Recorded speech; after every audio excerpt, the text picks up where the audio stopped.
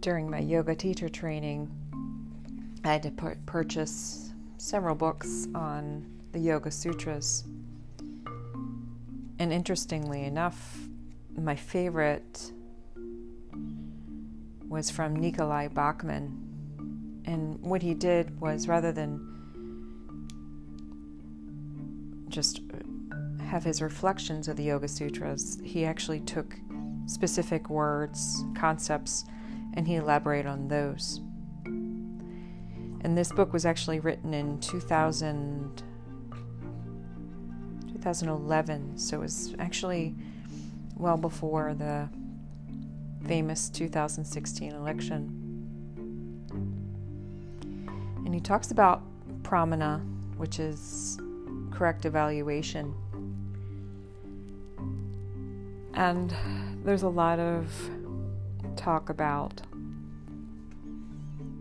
fake news and propaganda even.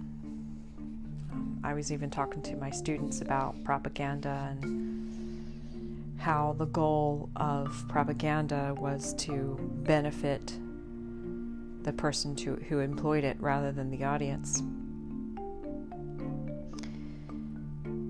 And so Bachman talks about pramana and he elaborates on it. He writes, "What we are exposed to and choose to expose ourselves to heavily influences our opinions and beliefs. Sometimes we end up seeing and listening to news or gossip that is simply untrue or misleading. Choosing our sources of information wisely, easier now with the advent of the internet, can lead us from untruth to truth. Since there are so many vastly different views on any single idea or event, it is imperative to seek out several opinions before settling on your own. Those who seek medical treatment know this all too well. Extend this idea to any piece of information, especially if it will impact your future perceptions and actions." And certainly it's comfortable for us to seek the opinions from those people who we value as important. But we also have to be careful about what the goal of this person is. Is there a hidden agenda? And pramana is all about questioning the sources of our information. And even though we might not expect, even our experiences that we have in our lives are certainly colored with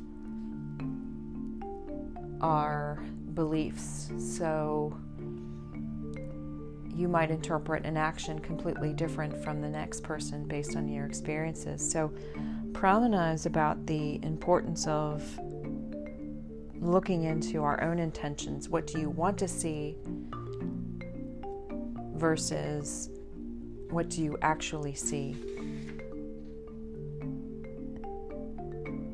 And so the next time you encounter information or an experience, rather than make assumptions or create expectations around it, consider, what am I assuming here versus what are the facts? And sometimes just by going on the facts,